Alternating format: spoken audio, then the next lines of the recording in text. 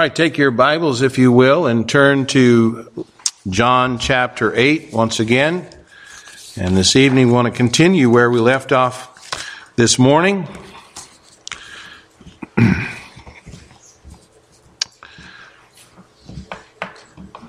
John chapter 8, and we'll be looking at verses 48 through the end of the chapter. As we begin, I want you to first of all just think about a German by the name of Rudolf Virchow. And he was a pathologist and a politician. That's kind of an interesting combination. But he openly opposed the German Chancellor Otto von Bismarck. That was back in Jerry's day.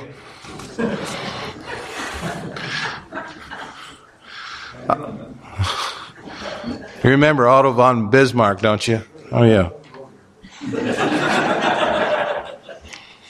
But on one occasion, Bismarck was so enraged at Virchow that he challenged him to a duel. And Virchow replied, "As the challenged party, I have the choice of weapons, and I choose these." And he held up two large, apparently identical sausages. And he said, "One of these is infected with deadly germs, and the other one is perfectly okay. Let His Excellency decide which one he wishes to eat, and I will eat the other."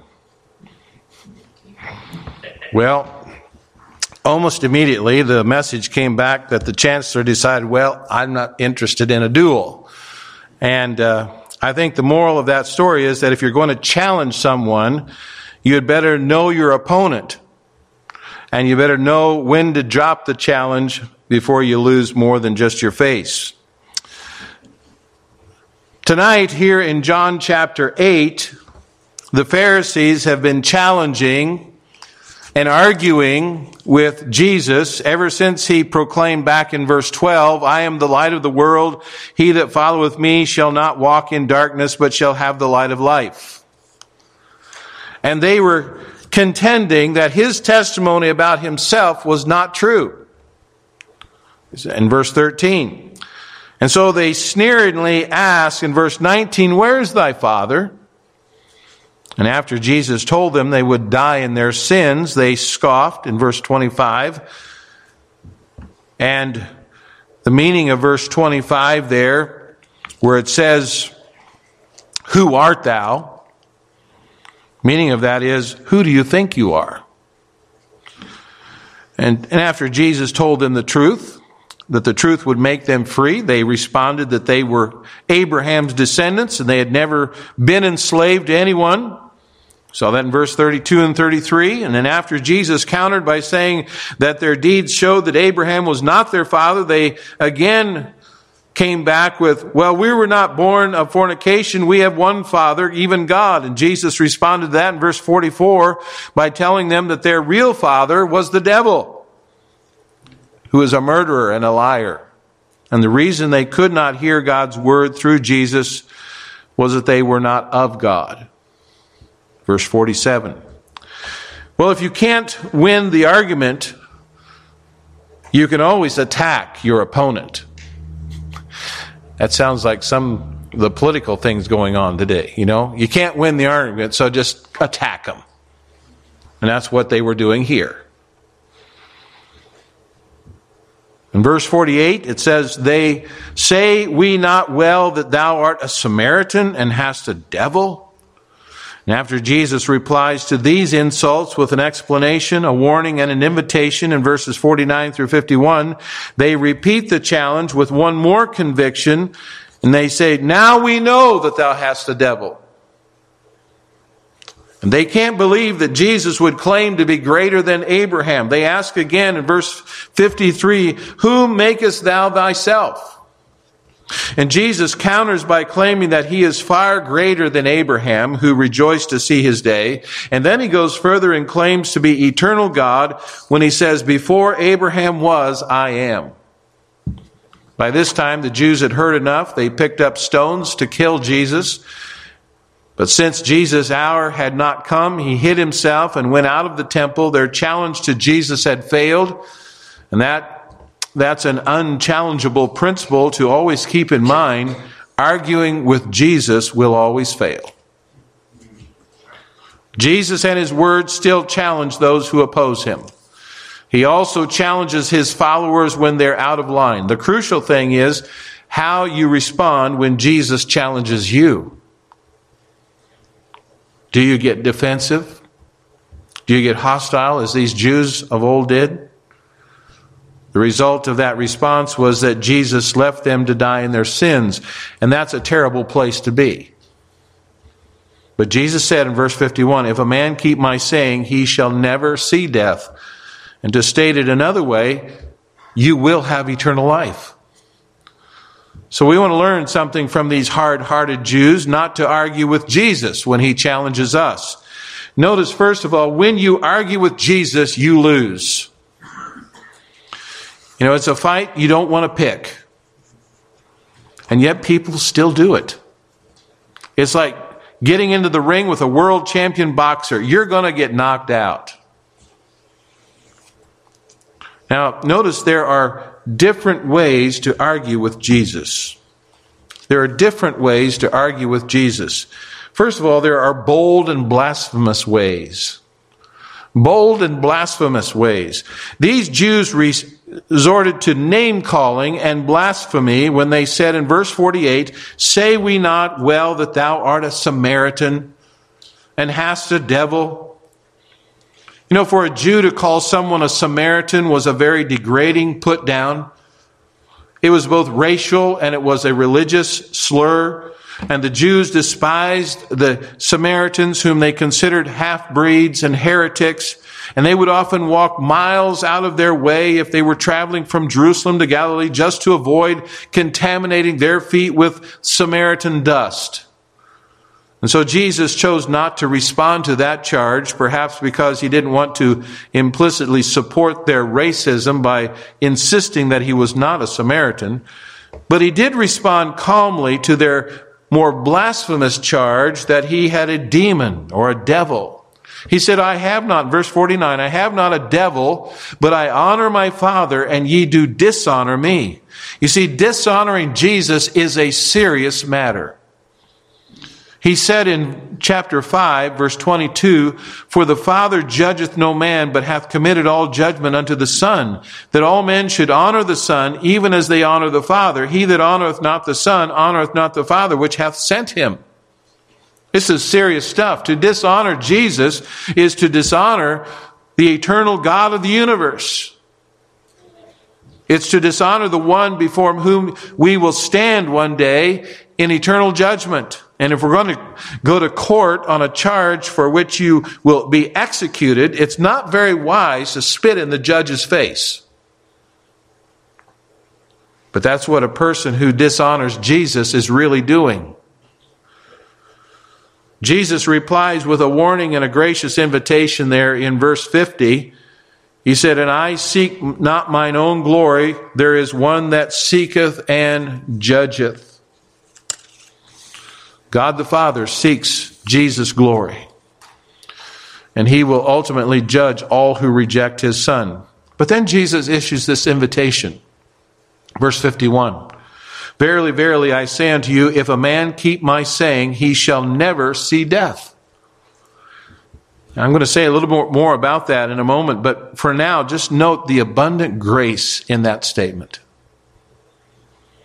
The abundant grace of our Lord.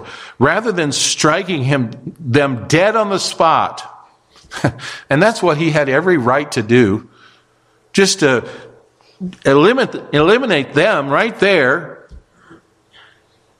but exercising the grace that only God can give,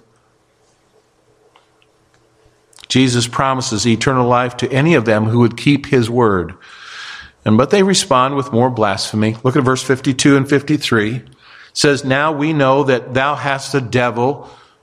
Abraham is dead, and the prophets, and thou sayest, if a man keep my saying, he shall never taste of death. Art thou greater than our father Abraham, which is dead? And the prophets are dead. who makest thou thyself? And then Jesus' clear claim to be eternal God. In verse 59, it says there, they took up stones to cast at him. They were going to kill him.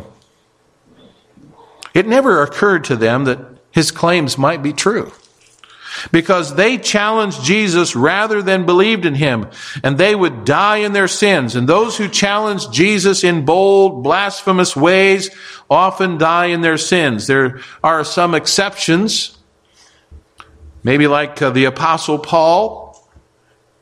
He was one that was bold and blasphemous before he got saved, before he met the Lord on the Damascus Road. And so, even though most people who are bold and blasphemous in their ways often die in their sins, there is hope. The Lord had to deal with Paul, in a very forceful way. He knocked him to the ground. He blinded him for a few days. And he finally gave in and said, what do you have me to do, Lord? And King Agrippa, Herod Agrippa, who was blasphemous, allowed people to attribute divinity to him. God directed an angel to strike him so that he was eaten by worms and died. Find that in Acts 12:23, I believe. It's safe to say that challenging the Lord of the universe is not a very wise thing to do. Another way to challenge Jesus is to ignore his invitation to salvation. Now, that's probably the most common response to Jesus and his claims. People just ignore him and they go on about their lives as if he didn't exist, and as if he had not died so they could have eternal life. And they would say that they don't have anything against Jesus. Oh yeah, he was a great guy. He was a wonderful teacher. He was probably a good man who helped a lot of people. But they have more important things to attend to than to listen to Jesus. Remember those in Jesus' parables who were invited to the feast? Some would say, I don't have time because I bought a piece of land and I need to go look at my land. And then someone else said they bought some new oxen. In other words, they got a new car. I gotta drive around in my new car. I don't have time for Jesus. Or they say, I just got married. What could be more important than that? I just married a wife and I can't come. But you know what? They were all dishonoring the host and they missed out on his banquet. And so any rejection of Jesus and his claims, whether bold and blasphemous challenge or a quiet, polite excuse from those who ignore him and move on with their own agendas, that's a serious matter. And here's why. The result of arguing with Jesus is death and judgment. In verse 50, Jesus warns, God is the judge of all that dishonor his Son. Jesus' hearers may act as though they are supreme and they dispense judgment. Actually, they are the men under judgment. Ironically, although the Jews sought Jesus' death and they finally succeeded in killing him, this was the thing that brought his greatest glory. You cannot win if you oppose God. It's a no-win situation to try to oppose Jesus, to try to oppose God. He uses even the wicked to accomplish his plan, and then he judges them for what they did. And those who crucified Jesus only brought about God's predetermined purpose.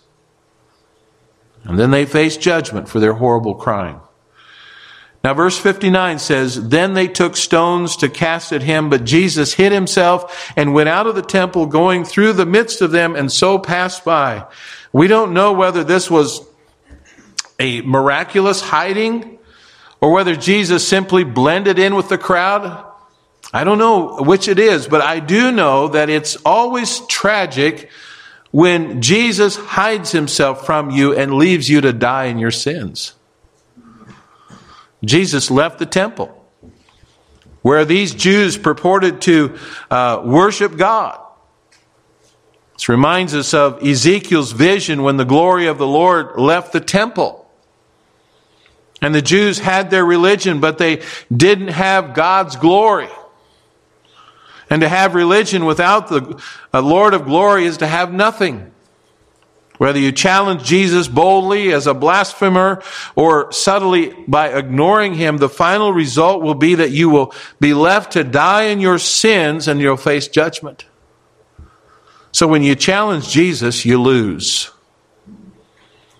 But even to these blasphemers who should not or should have known better, Jesus issues a gracious invitation. And he still does that. It applies to you if you respond. Notice, secondly, keeping Jesus' word brings eternal life.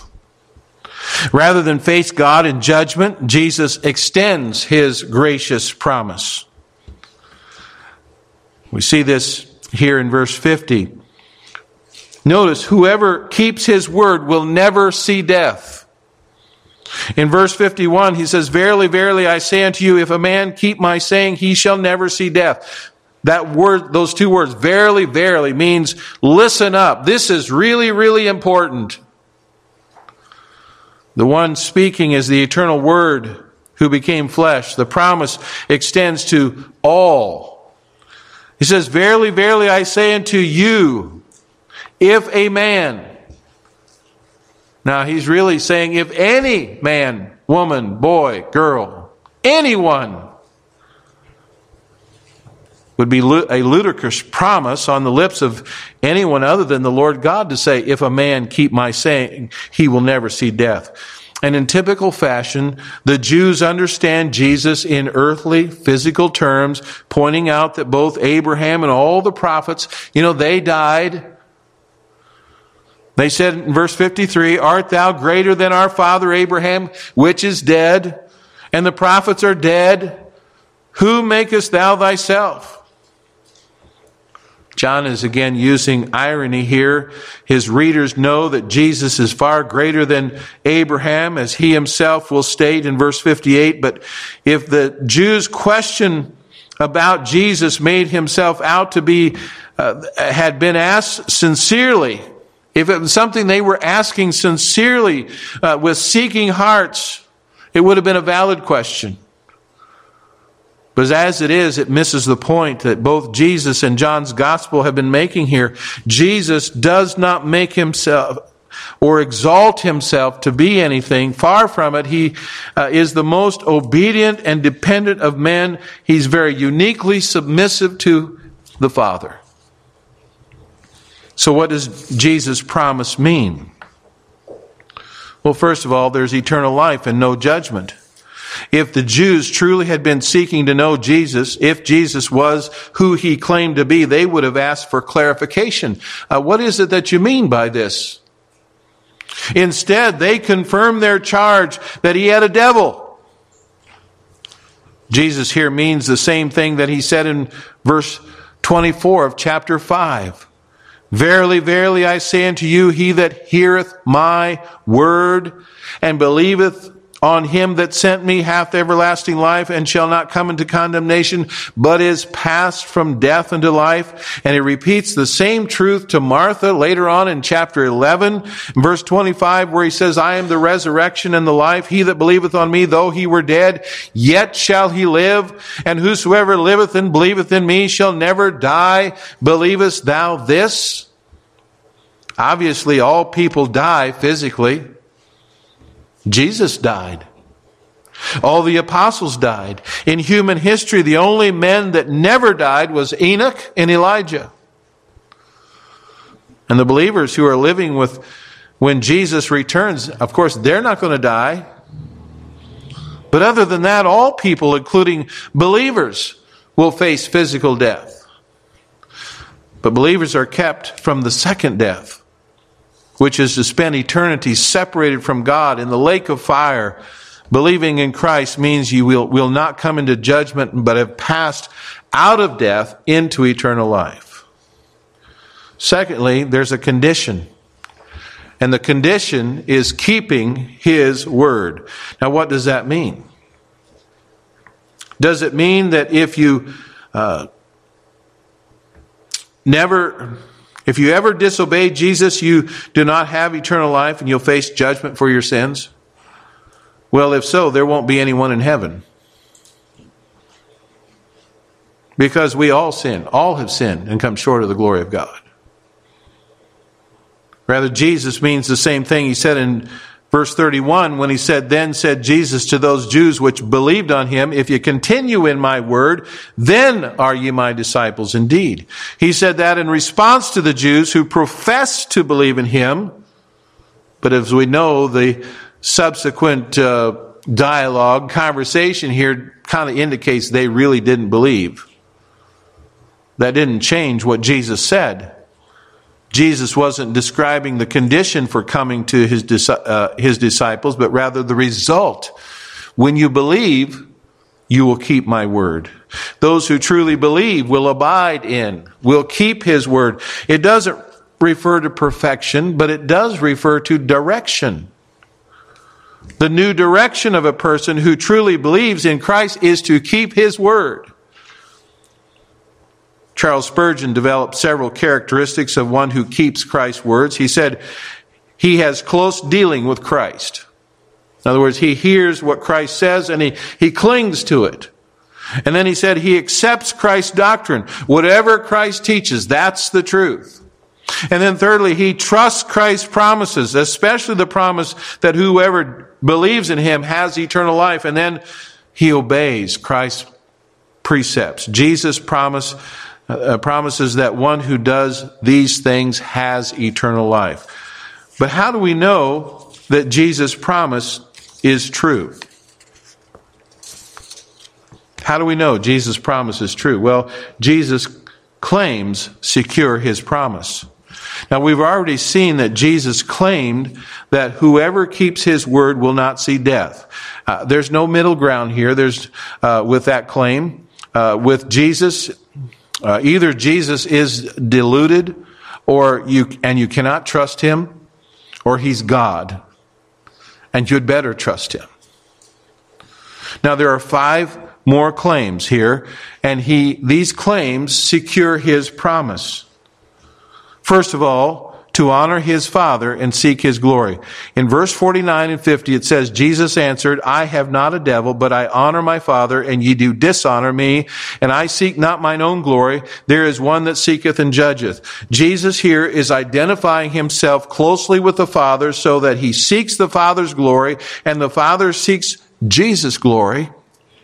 And you have to decide, was Jesus deluded? Was he lying? Or was he uniquely one with the Father so that they could promote each other's glory? So to honor his Father is to seek his glory. That is Jesus' glory. And then secondly, the Father seeks his, that is Jesus' glory. In verse 54, Jesus answered, if I honor myself, my honor is nothing.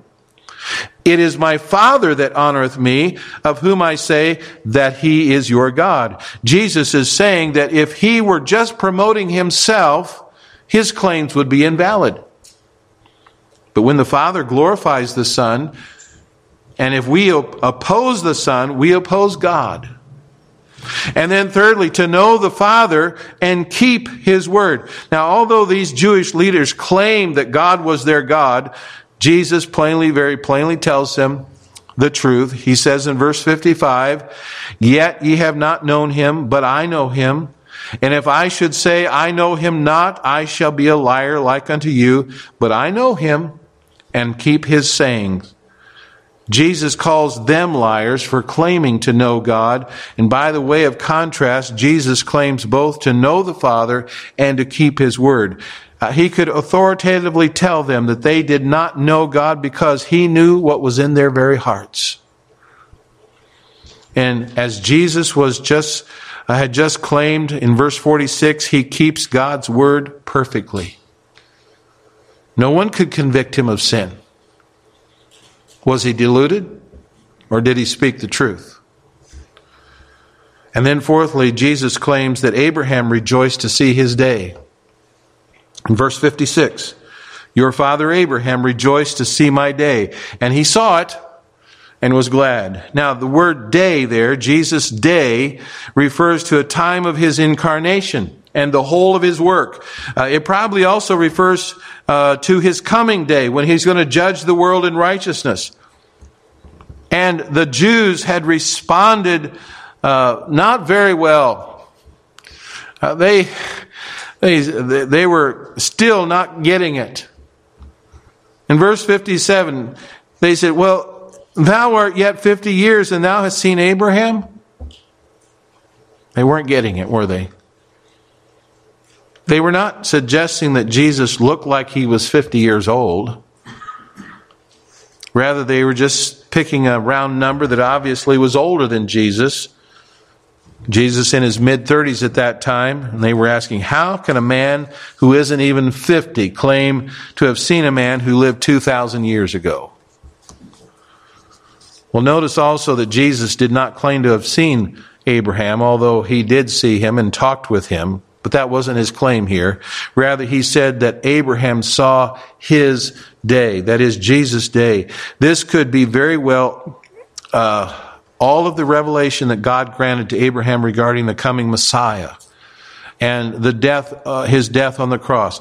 You know, God had promised Abraham. He promised to bless all nations through Abraham's seed, and that kings would come forth from Sarah's womb. And when Abraham met the mysterious Melchizedek, the priest of God Most High, who gave him bread and wine in Genesis 14, God could have revealed to Abraham something of the coming priest according to the order of Melchizedek, as we see and read in Hebrews chapter 7. And then on Mount Moriah, where God told Abraham to sacrifice the son of the promise, he provided a ram as a substitute. You see, God was showing Abraham this is how his own son would be a sacrifice for sins, but he would also be raised from the dead. And a note in passing that if Abraham could see Christ's first day when he came as he offered an offering for sinners and rejoiced in it, you will rejoice to see his second day when he comes in power and glory to judge the earth. And if you have not rejoiced in his first day, his second day is going to be a day of dread and gloom. So Abraham rejoiced to see his day. And then the fifth claim was to be God. Verse 58. Jesus said unto them, verily, verily, I say unto you, before Abraham was, I am. Jesus wasn't merely saying, before Abraham was born, I was. That's not what he's saying. That would point to his pre-existence, but not to his eternality. But rather he says that before Abraham was born, he was continuously in existence. He was claiming to be eternal. And the Jews instantly recognized that phrase, I am. They knew what that meant. It was a reference to the name of God given to Moses at the burning bush. And since the penalty for blasphemy was stoning, they picked up stones to kill Jesus. But his hour had not yet come, and so he left them. And the point is this: Jesus' claims are so important and so radical that either he was a deluded, crazy man, or he was who he claimed to be. And his claims are backed up by many scriptures that were fulfilled, by his sinless life, by his many miracles, by his resurrection from the dead. And so we can rely on the promises of God. He keeps his word. And we who keep his word will never see death.